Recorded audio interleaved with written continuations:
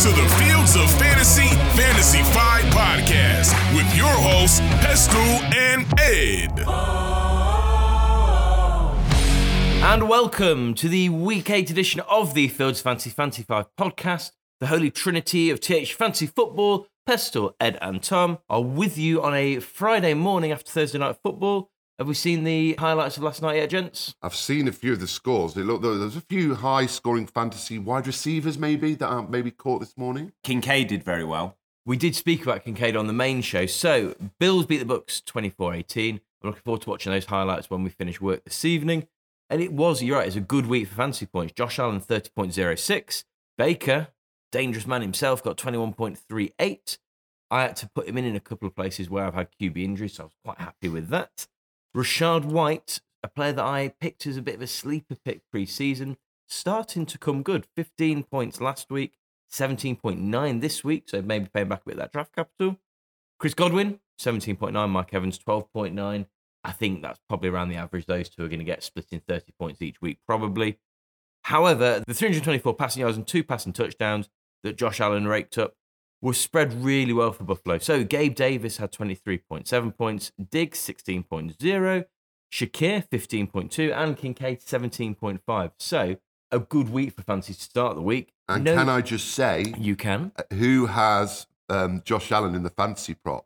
It's me. Oh, yes, you did. I forgot about that. So that's a lovely start for me. No huge disappointments anywhere. Latavius Murray was the only player who massively underperformed projection, 2.1, but we've discussed before, he's a touchdown-dependent gamble at flex. You're going to get weeks like that. You're going to get the occasional week of 8 or 10 points. Should we go on with the main show, though, gentlemen? We're ready to do it. Plug and play QBs. This week's QBs, no new QB injuries last week. We thought... Then it turns out Brock Purdy is in concussion protocol, and let's be blunt, nobody wants to start Sam Darnold this week. So, if you had Brock Purdy, if you've been streaming QBs because of previous injuries, I've got possibly the least appealing 3 names I could give you this week who are streaming options. Can I just say, as a Again, yeah, I'm very opinionated this morning. Bengals have got an awful record against backup quarterbacks. We see a backup quarterback will come in and they'll have a phenomenal game. So, maybe you should play Sam that could be a hot take. That I would not be surprised if Sam Darnold had a ridiculous game. I'm going to start off with a very unglamorous pick, and that is Tyler Bagent, 9% rostered at the moment. Maybe one for deeper leagues, but he has the Chargers this week, who are giving up the most points to fantasy quarterbacks, 23.74. And also the most yards passing to complement that. So he could get you through the week if you need to. Maybe that 15, 20-point ceiling, but unlikely. He could do a job for you. Bear with me as I work through these names. Derek Carr, rostered in 37% of leagues. He's got the Colts. The Colts games have hit the over in 5 out of 7 games so far this season. We didn't expect that points bonanza last week. Carr threw the ball 50 times in week 6 as well and ended up QB 10 and 55 in week 7 and ended as the QB 9. He doesn't look appealing to watch when you watch him week in, week out, but he's potentially the most widely available QB with top 12 upside this week as well, I think. And then to finish off, Kenny Pickett. Yes, he can. Sorry. 23%. He's got the Jags, who are giving up the 8th most fantasy points, fantasy QB, 17.67. So once again, most likely available in your league. And could do a job. And that's what this week is about. If you're streaming a QB, it's a week of picking someone to get you through and then moving on next week, most likely. Here is my weekly Jared Goff reminder, though. Despite a low week last week, he is still QB8 on the season and is still available in 13% of leagues. That's the threshold we say we wouldn't expect him to be available in our leagues because we're in leagues with, unfortunately, quite competitive fantasy players. But have a look. If he is available, if you're in one of those 13% of leagues and you can pick him up, that's going to be absolute steal. And Kyler Murray, due back soon and only rostered in 56% of leagues. Although he's off IR, he's got that out designation, so have a look at what is IR eligible in your league. Could be worth picking up. If you've got space on the bench and you are QB barren in your roster, potentially worth picking up as well. We don't know whether he's going to come back fancy relevant. We don't know. To be fair, Dobbs has done all right. He might not even see through 4 games in the first couple of weeks, but is worth looking at if you're in a tight spot. Time to get defensive. So for defence this week, I'm looking at a couple of defences that we've talked about in previous weeks, and they're still criminally under-rostered, really. And the first defence is the Vikings. Now, they just I'll keep banging that Vikings drum because they're the number 6 fantasy defence, and they backed up that mammoth week against the Bears with a really solid 9 points against the 49ers. I'd say they're probably the most improved defence in the NFL this year. So they're probably a defence that you want to pick up on waivers and then possibly stick with for the rest of the season. They're only 8% rostered. Now, we talk about how much... 8%? Yes, 8% rostered. Who are the top 3 defences in terms of being rostered, would we say? Cowboys, 49ers. Browns, maybe? Browns are criminally under-rostered. They're about 65%. But when it comes to being a fancy defence, Browns are only top 13, so they're not elite. Right. So, yeah, Cowboys are there, but there are 2 others above the Cowboys. Ravens, I think, are 4th. Number 1 is Bills. They're 96% rostered. Eagles... Eagles are above them, 96.5% rostered, and then Cowboys are 93. So, but Vikings to be 8% is just madness. Yeah. And similarly, the Jags are another candidate for most improved defense. They're just relentlessly consistent. They're the number 7 fantasy defense. They keep, churning out double-figure scores. They've got the Steelers this week, who rarely explode on offense, and the Jags are just 30% rostered. So, there's more people in on them than the Vikings, but definitely available on waivers, I would say. This is wisdom Ed is giving to you that we can't cash in on, because the problem is when we're banging on about these under-rostered defenses, it means that one of us has them in most of our leagues, doesn't it, unfortunately? Put it to the vote. Last week, vote-wise, we were looking at tight ends. And do you remember who was top? I wanted it to be Andrews, but we thought it might be Laporta, didn't we? It was competitive, I remember. Yeah, not in the end. It eventually ended up being quite heavily skewed to Andrews, 51% of the vote. Sam Laporta came at 28%, and then Hockenson coming in at just 21%. Interesting.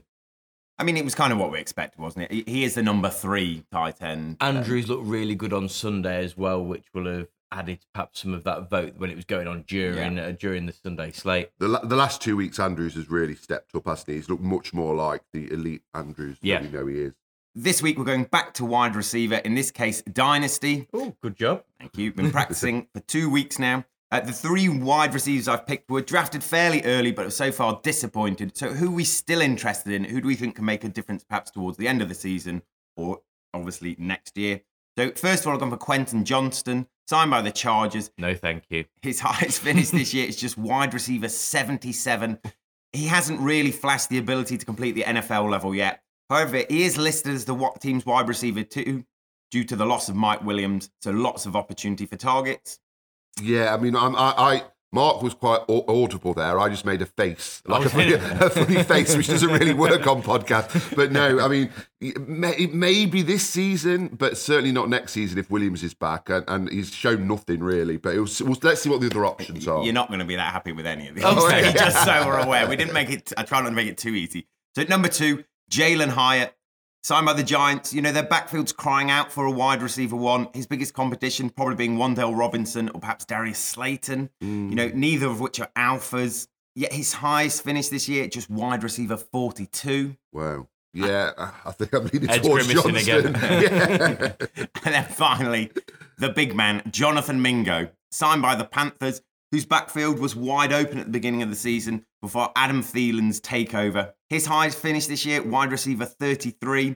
Obviously, Young struggled so far, but his supporting cast hasn't really helped. So who do you want in Dynasty? Who's the player we're going for? I mean, long term, I'm not enamoured by any of them. Mingo potentially has the most upside because Thielen's 33, as we keep talking about, and I don't know whether he can continue at the level that he's been at. But yeah, I'd struggle to maybe Johnston because he's got the best quarterback. I don't know. I think Johnston has had that opportunity already and done nothing with it. And we spoke about on the main show. You look at the data points for him. Rookie wide receivers don't tend to go on to be successful when you have that start to your career. And I like to trust the data, but yeah, no one in there is a great. I think I'd probably go Mingo and gamble on a bit of that rookie chemistry growing between him and Young potentially. Could we have a none of the above option on the poll? Well, I think that's very likely, though. You know, teams do seem to be moving on much faster from their wide receiver. If they don't have this phenomenal start, they're just gone, aren't they? But all the polls so far have been, who do you want from these elite options? That's more of a thinker. No, I do like that. Yeah, I do. Ed, you'll be very excited about this next feature because it's a drop we recorded for the Sunday Night Bet Club last year for you and your love of the New York Giants last season. Oh, is it the hype train? Let's see. All aboard the hype train. Ooh, I like that drop. I've gone for a hype train pick this week. And although we will often let our biases slip in throughout the podcast, actual fantasy-wise, I rarely lean towards my Ravens biases for player pick because of being not let down by J.K. Dobbins, but being stung by J.K. Dobbins' injury, someone I went very heavily on, and I don't like double misery on a Sunday evening. Double letdown, that's the thing. But I'm starting up the engine. I am getting on board the Zay Flowers hype train. I was not sceptical the other week when you raised him at the start of the week. I was cautious because I've not had nice things at the Ravens when it comes to wide receivers before. It's just not happened during my time of following the Ravens and playing fantasy football. But what I'm going for in Zay Flowers is the current wide receiver 24. He's surpassed 70 yards 3 times already this season. Not massive, but he's got Andrews there as well, and OBJ and Bateman. We weren't sure which way that would settle out. He's having a solid share of the targets each week, and the man looks electric on the field when you're watching him play. This week, the Ravens got the Cardinals, who are averaging 40.1 fantasy points per week to wide receivers, the 6th most in the league, and are averaging 237.6 yards to the pass each week, 10th most in the league. This could be Zay Flowers' first week surpassing that 100 yards barrier. I think he's a great trade for target in Dynasty as well. There's been a lot of talk about how good value you can get from your picks next year for that draft capital, but we're seeing Zay Flowers actually do it at the minute and having a path to that. Regardless of what potential value there is there, it's potential value, and we've all made picks in the first round and early in the first round that resulted in nothing. So I think you've got a chance of having that trade for. I don't think he's going to be a target you can trade for a good value when we get towards the end of the season. So yeah, I think he's potential on his way to being a proven commodity. I am all in on Zay Flowers to the point that I may even try to get myself a Zay Flowers Ravens jersey as well, just so I can drive that hype train at the front, fully kitted out.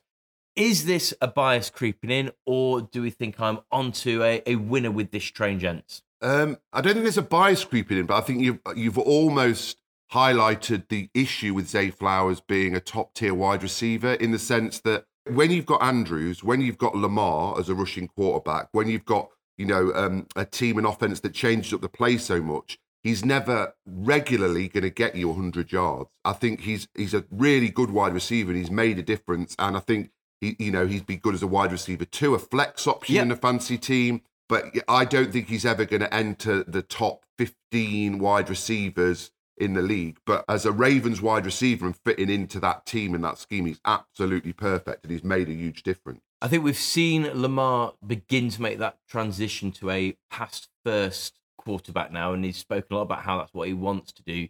The Andrews impact, yes, is going to always be significant. And I'm not saying he's going to be an elite wide receiver one week in, week out, but I think he's going to be someone who's going to be well worth the watch. I mean, of the other rookie wide receivers, apart from perhaps Nakua, who's done better? Very good point. Yeah. I mean, there's a lot who are up. JSN's JSN's flat to deceive. Nobody's really impressed that much. I think you'd struggle to trade for him, really. Oh, no, I don't think he's going to be easy to acquire, but I think this is probably, you've got a window where you've not got many more opportunities to acquire him at this stage. Let's finish things up. Beat the waiver wire.